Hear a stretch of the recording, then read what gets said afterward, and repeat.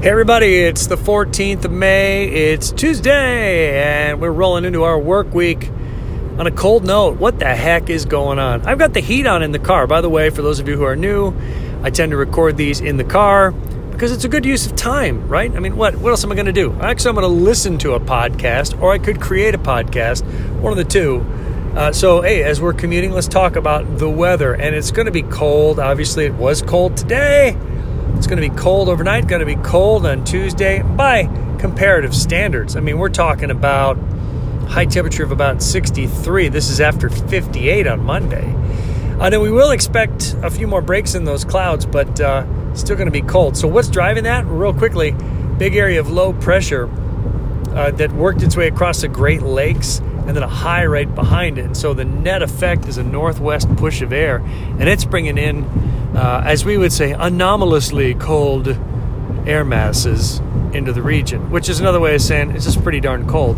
By the way, that is road noise from I-64 that you hear. These are the lovely bumps and bruises that get brought forth by Interstate 64 on the non-newly paved areas. So it's going to get quiet here in a second on the nice new pavement. Okay, so that thing goes up, get this, up into like Maine, New Hampshire, Vermont, and they get snow in some spots. Snow in some spots. Is that crazy? Now, we're not going to get any snow. But as I mentioned, things are going to break up a little bit on Tuesday afternoon. 63 is still, 12 degrees below normal? Yeah, should be about 75 or so. So we'll scoot through that. And then Wednesday, we'll get back to normal. And then Thursday, we're starting to get back up into the upper 70s. Friday, the heat is back. Now, Friday, you're going to hear a lot of buzz about severe weather potential. I think my man Reed Timmer put out some stuff about, like 2 days ago. Like, oh, this is going to be the busiest since whenever the last big, major something crazy outbreak of tornadoes. And they're talking about Friday and Saturday, but they were talking about that days ago. So, there's always a potential that could be a bust, but you'll hear a lot about that. So what's going to happen is that'll be sitting on the west side of that ridge of high pressure, and all the activity and the big severe stuff will be out that way.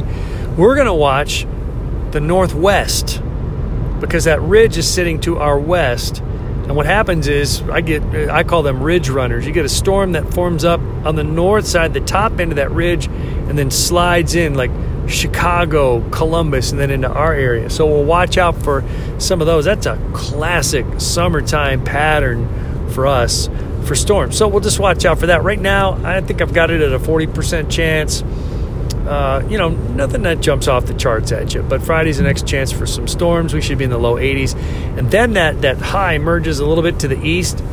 Now, it's like a lid. It's going to get hot. I'm talking about 85 to 88 on the weekend. So if you didn't like last weekend, you'll really like this coming weekend. It's going to get hot. The kind of storms that we could see would be that pop-up variety when you get into the daytime heat, bruise up the heat, humidity, and if the lid has a little leaky spot in it, so to speak, or the updraft really takes off somewhere, generally over the rugged terrain over the tops of the mountains due to unequal heating of the sides of the hills, that's where you can tend to see a little bit of mixing that pops a lid and you get an isolated shower or thunderstorm. But that really is not, I wouldn't cancel any plans over that looking at the weekend other than this. Hydrate, because it's going to get hot and you got some yard work to do if you're like me, because it's probably knee deep. Didn't get a chance to get after it the second half of last week, and boy, did it take off. And I finally gave in and put on some waterproof golf shoes that were like old golf shoes that I would never wear on a golf course anymore. But I went and did that, and they're waterproof. And I went out, took my mower through the water and the grass and had to do it. So it'll be a little bit drier, and we'll all be out there doing stuff this coming weekend in the heat. Okay, so that's a lot in a little bit of time. Check out WOWKTV.com for more. Hey, look, if anytime you guys have questions that you like me to talk about local weather, if I don't know the answer, I'll take the time and go look it up or whatever, then maybe I can answer it here.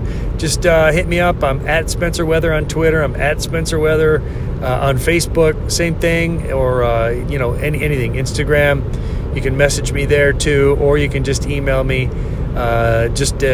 Spencer Adkins at Gmail. If you want to do that, SpencerAdkins@gmail.com. That'll work.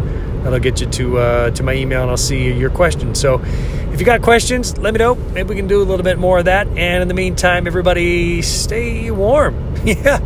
40s out the door Tuesday morning and low 40s out the door on Wednesday morning. Then we finally turned the corner. Y'all be good. Stay safe. I will talk to you soon.